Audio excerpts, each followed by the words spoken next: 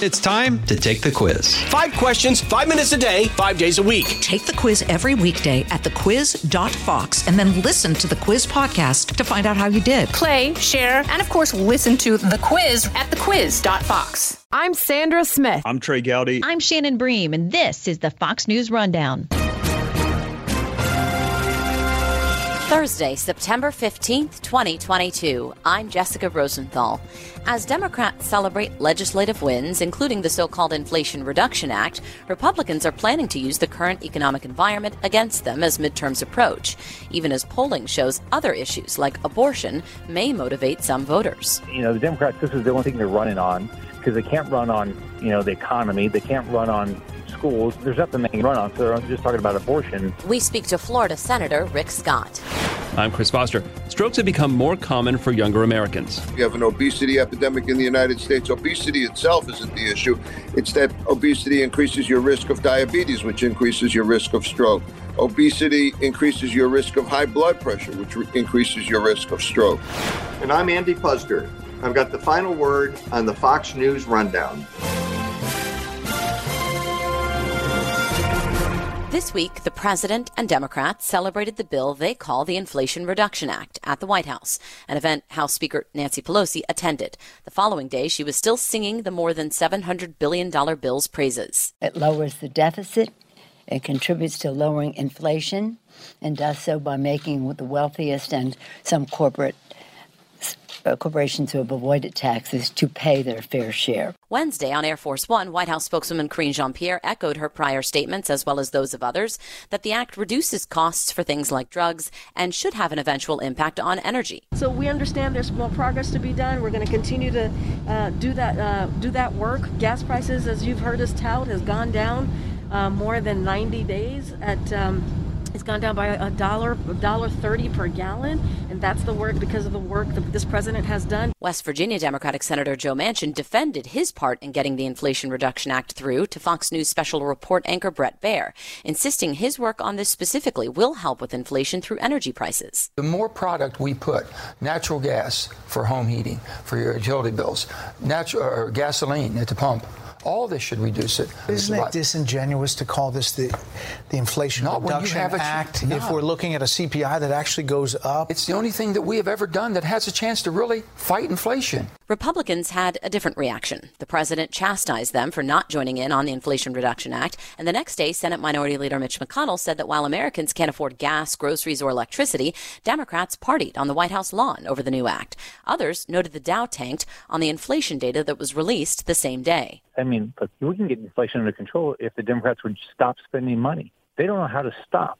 This constant, it's like every week up here, we've got some new spending program, and then you wonder why we get inflation. We get inflation because we're wasting money. Florida Republican Senator Rick Scott. Can you imagine doing a White House celebration on the day inflation comes out at 8.3%? Food prices are up 0.8% in 1 month.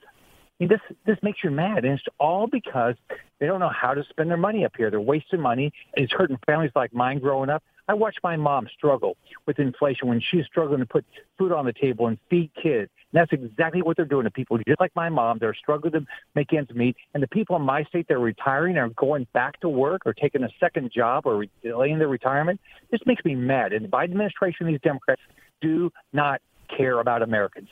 What would the GOP do? What should be the Republican promise on inflation if it's not entirely in the Fed's hands at this, in your mind? Balance the budget. It's not that hard. I did it. I walked in with a $4 billion budget deficit when I became governor. The state of Florida had not lived within its means in 40 years, kept borrowing money. We had 1 million homes in foreclosure. I balanced the budget every year, and I grew government way slower than our population growth, and I ultimately was able to pay off a third of state debt after cutting taxes and fees 100 times. It's not that hard.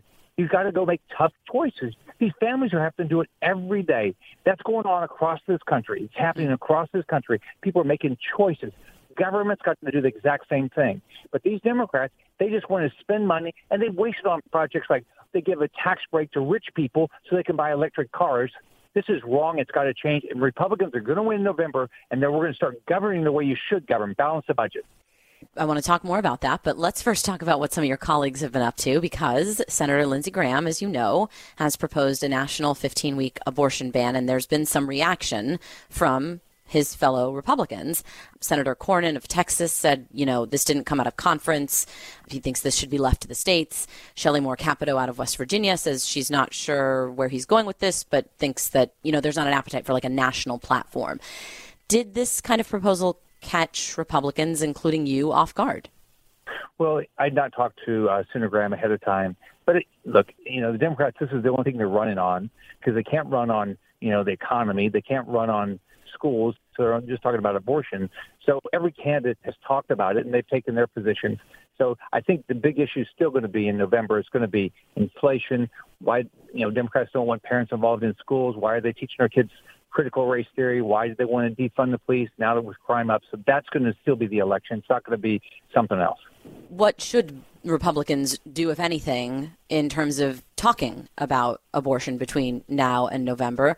Because there's some polling data indicating that, especially suburban women, as you know, it's a critical voting bloc, that they are motivated by this issue.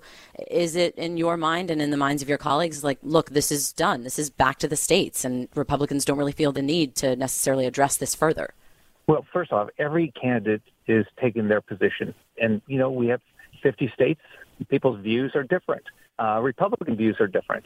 We're a big party. What we should also be talking about is what we believe and the fact that Democrats are radical. They have all voted. Every one of them voted to say the moment before birth you can abort a child. That's crazy. And that if you're a pro-life healthcare worker, by government, you're mandated to do an abortion. That's what we ought to be talking about. The Democrats are radical on this abortion issue. Republicans are compassionate, and we need to be compassionate. It's a very tough issue for people.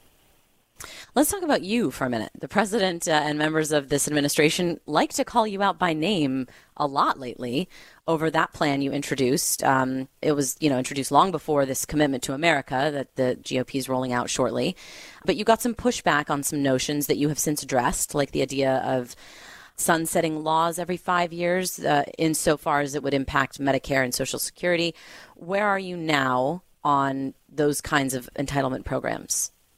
Well, Joe Biden, this bothers him so much that a Republican would have a plan. I hope everybody goes to rescueamerica.com and give me your comments. We're going to win in November. Then we have to govern. So I believe in plans. I'm a business guy. And look, I'm clear. If you're able-bodied, you should go back to work.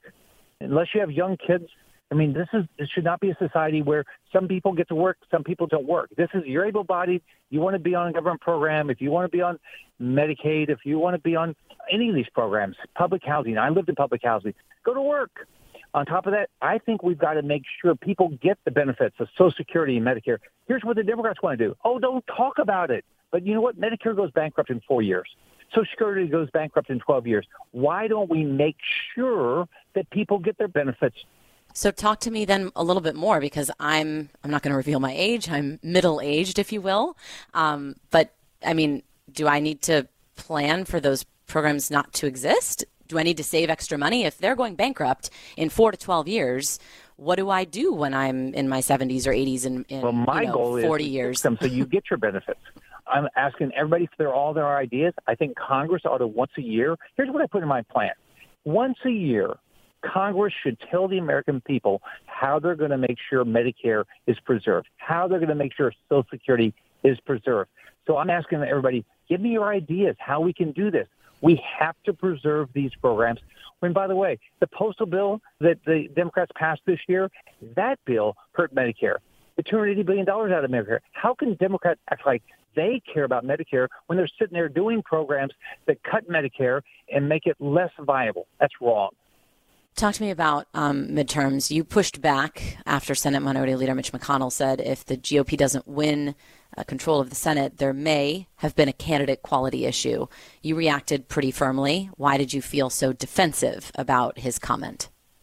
Well, look, I'm clear. We have great candidates. Just go through them. J.D. Vance, they did a movie about the guy. I mean, he understands the problem of drug addiction. Look at Dr. Oz. Here's a guy, world-renowned physician, a surgeon. You've got state attorneys that are running. I mean, look at the quality of the people we have. A tech entrepreneur down in Alabama. We got a guy who built a very successful construction company in Colorado. We've got a nurse that brought her husband back to health after he was blinded in Iraq. These are great candidates, and I'm going to do everything I can, and I believe we're going to get a majority. Tell me, I know there have been some reports regarding NRSC funding. You are the chair. There are some reports criticizing the approach, too much focus of, online, not enough for money for mailers. Did you have to spend a lot more in the primary cycle than in prior years? Like, do you have those numbers? Have you made those comparisons? I told everybody when I took this job, here what I was going to do. I was going to define the Democrats early and do everything to support our candidates after they got out of the primary. And I was going to build our digital operation. So here's what we did. We defined the Democrats. Guess what? Every Democrat that we're targeting is under 50% in favorable, and Biden's under 40% in that state. That puts us in a good position. But also, tell people who to live in Dallas these Republicans are that nobody knew who they are. Or like Dr. Oz, who went through a tough primary. We've tripled the size of our files for digital. We've done really well continuing to build our direct mail. So we did exactly what we said, and guess what? We can win. I mean, Herschel Walker's already up in the last polls 3 points against Raphael Warnock. Raphael Warnock, as we've defined him, he's no different than Chuck Schumer. Warnock ought to move to New York and run in New York, not in Georgia. Look at Bud, he's up 3. Look at Oz, he's cut the lead of Fetterman in half. So we continue to raise our money. Our candidates continue to do their job. We are going to have a great November, and I'm going to bust my butt until then to make sure we win.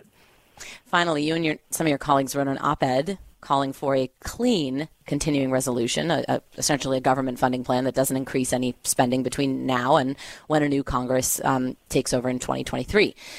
In this op-ed, you call out Democrats' insistence on tying approval of spending to other things like COVID money or some legislation relating to permitting oil and gas drilling. I suppose that's my long way of asking, are we looking at, yet again, more talk of a government shutdown, this time just before midterms? So what I've said is, look, you don't want to do your job, don't go put in a whole bunch of wasteful spending. You've done a lot of that already. Just keep the government running, and then we're going to have an election in November. We'll go through and we'll do the budget as soon as we get back with a new Congress, because the Democrats have clearly failed us. And so I hope they don't shut down government, because it's 100% in their control to shut down government or not. Do we need more COVID money? How much more COVID money do we need? I keep hearing about how we're transitioning to the private sector now, that health insurance companies, this is no longer going to be government funded anyway. So if we're transitioning anyway, and that's the plan, how much COVID money do we need? If there's something we need, they should come and explain it to us. Here's what they do up here. They don't explain anything to you. They'll give you a bill and they expect you to vote on a $1 trillion bill a few hours later. This is wrong. This is not the way to govern. This is why we have 8.3% inflation. This is why the American public is fed up with Congress wasting their money. This is money that we are going to have to go borrow at high interest rates. I don't get what the Democrats' plan is. They have no plan, just spend money. Senator Rick Scott, thank you so much for your time. Thanks, Jessica. Have a great day.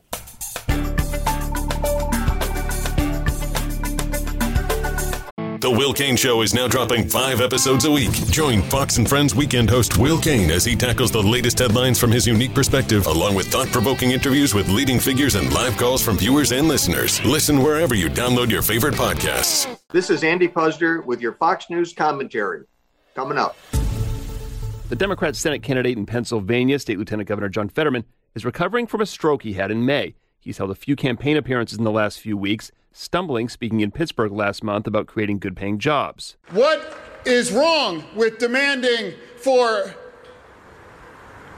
an easy, safe kind of their income, a path to a safe place for them to win, to work? Tulsa TV anchor Julie Chin suffered through the start of a stroke during a live broadcast on 2 News Oklahoma September 3rd. The Tulsa Air and Space Museum is hosting a launch today at the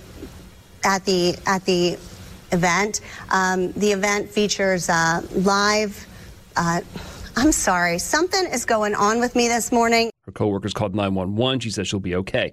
Stroke warning signs include communication issues, trouble walking or seeing, headache, numbness, or partial paralysis. Strokes are two things. They're either bleeds in the brain or they're clots in the brain, narrowing of vessels, or even an emboli from the heart where something breaks off and goes to the brain. Dr. Mark Siegel with New York University Langone Medical Center is a Fox News medical contributor. The bottom line is that it's destruction of brain tissue, cerebral vascular accident, because of either bleeding or, again, shutting off of vessels. Okay, so stroke is sort of a catch-all term for a variety of a few things, right?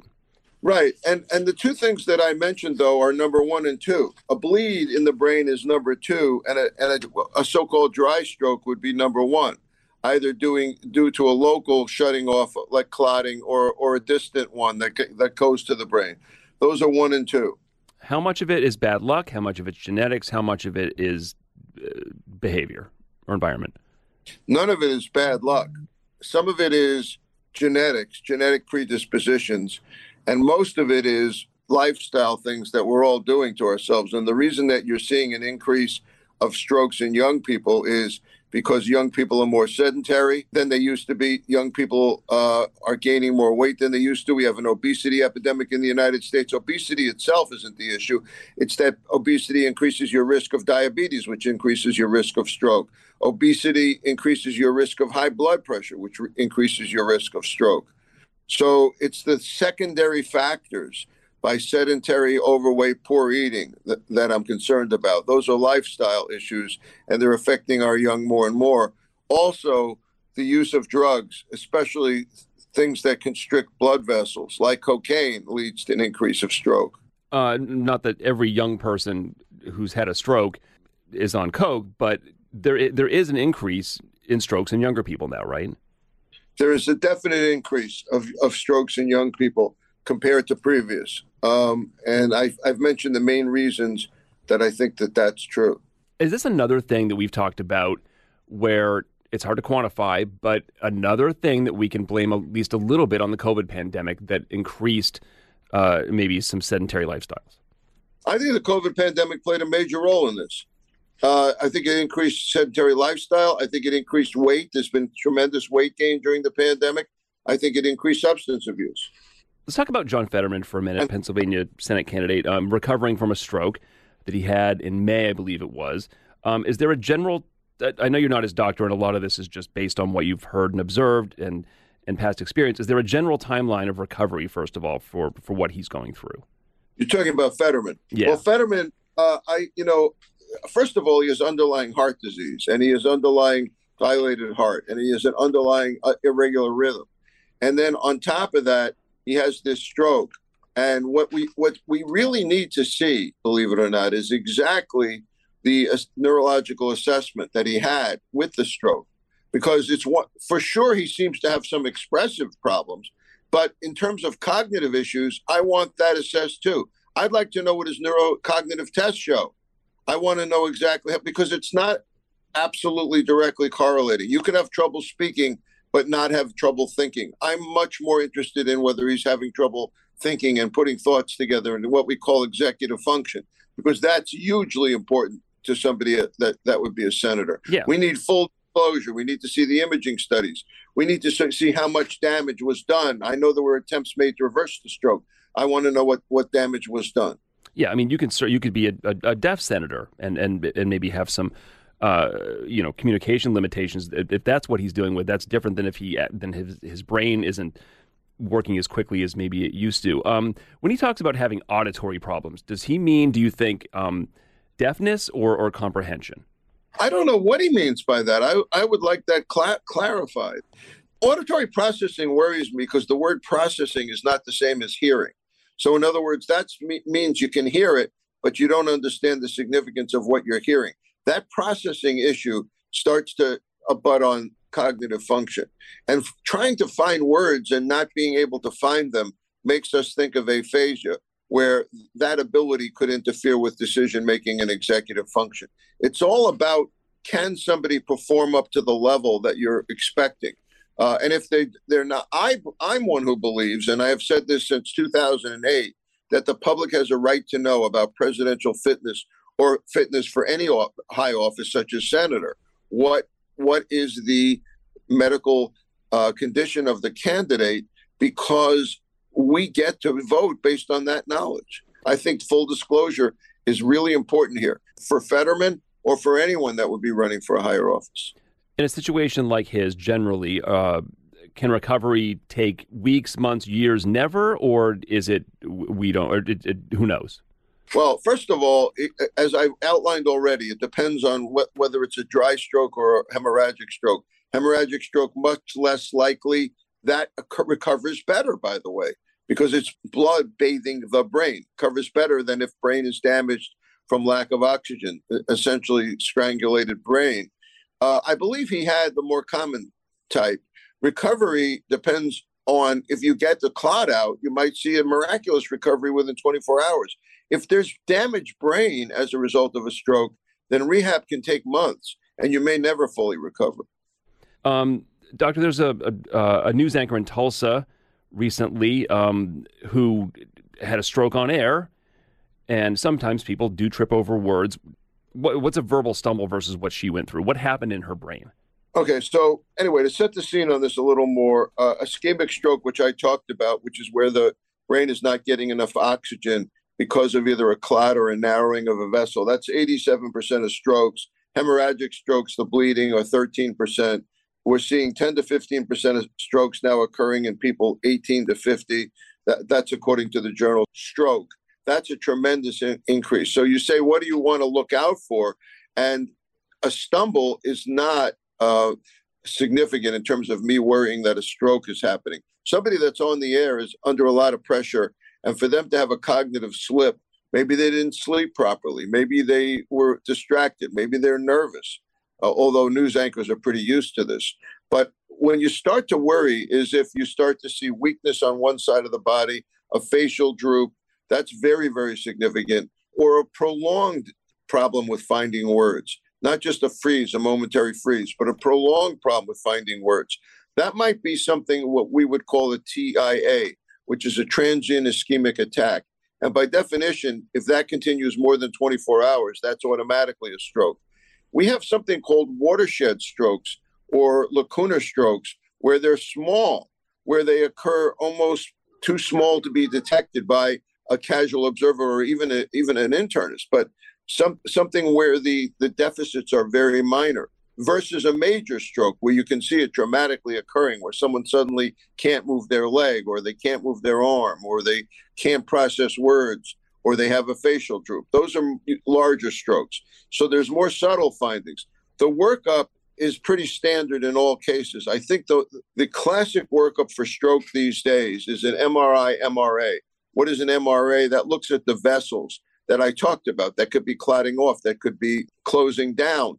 That's the MRA. That's an MRI with an angiogram attached to it, which looks at the vessels. The MRI looks at the brain itself, the brain tissue itself. Is it going through changes? Is there some sign? You can see color changes. You can see differences in parts of the brain that might be undergoing a stroke. And a good neurologist can piece that together with the vessel that's in question, the vessel in jeopardy.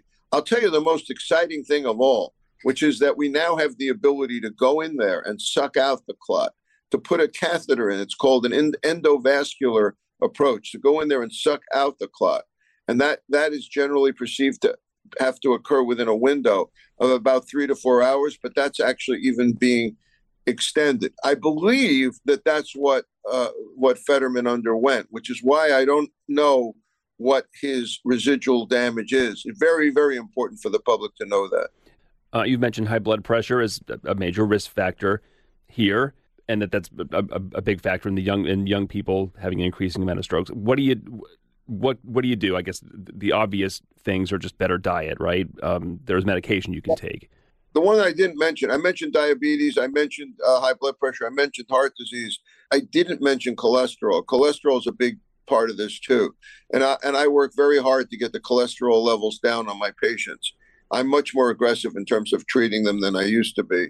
And, we also tend to lump it all together, cardiovascular disease and stroke, into one category of a vascular event. And that's a very important way to approach it because the treatments are pretty much the same. Get the pressure down, get the weight down, get the blood flowing, get the heart rate and the blood pressure flowing, and get the sugar under control if there's a sugar issue, and get the cholesterol down. If somebody has a TIA or a risk of stroke, we're going to have them most likely going to have them on a cholesterol-lowering statin drug. Dr. Mark Siegel, Fox News medical contributor, professor of medicine at NYU Langone Medical Center. Dr. Siegel, we'll talk to you soon. Thanks. Great to be on with you, Chris. Thanks a lot.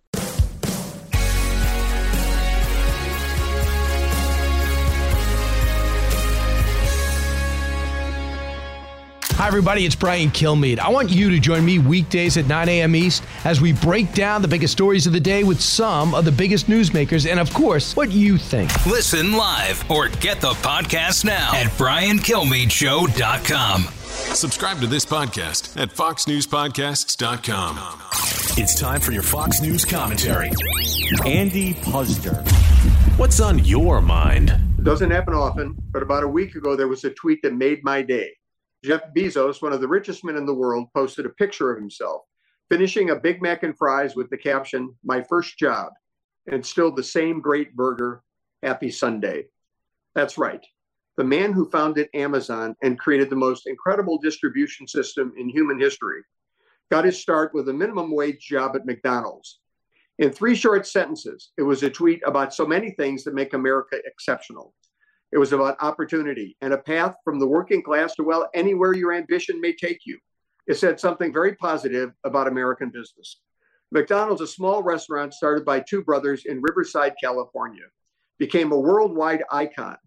The success of that venture created opportunity for millions of individuals who got their start at a quick service restaurant. Mr. Bezos being but one shining example.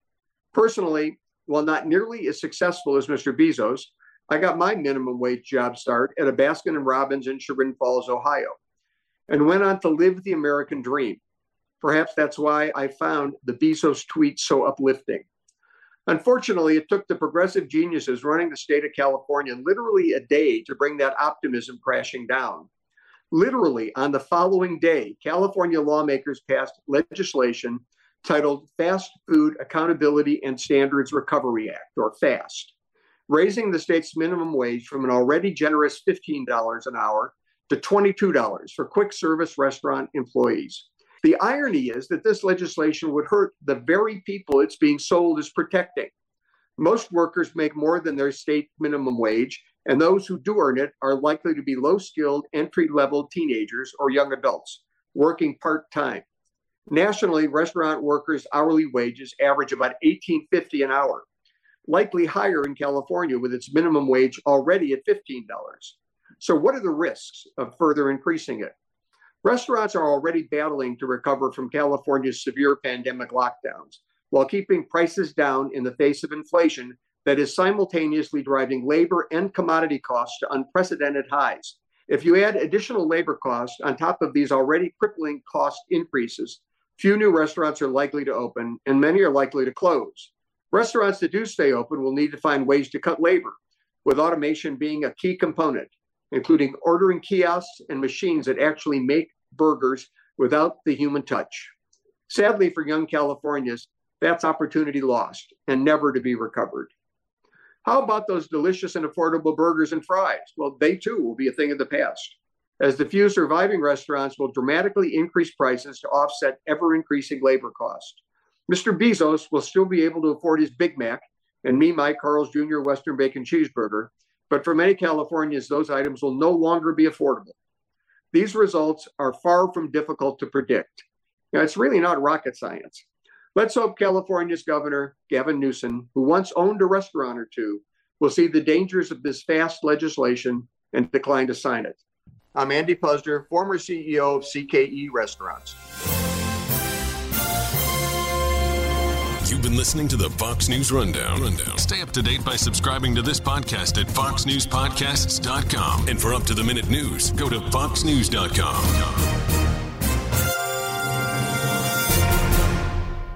Precise, personal, powerful. It's America's weather team in the palm of your hands. Get Fox weather updates throughout your busy day, every day. Subscribe and listen now at foxnewspodcasts.com or wherever you get your podcasts. Jason in the House, the Jason Chaffetz podcast. Dive deeper than the headlines and the party lines as I take on American life, politics, and entertainment. Subscribe now on foxnewspodcasts.com or wherever you download podcasts.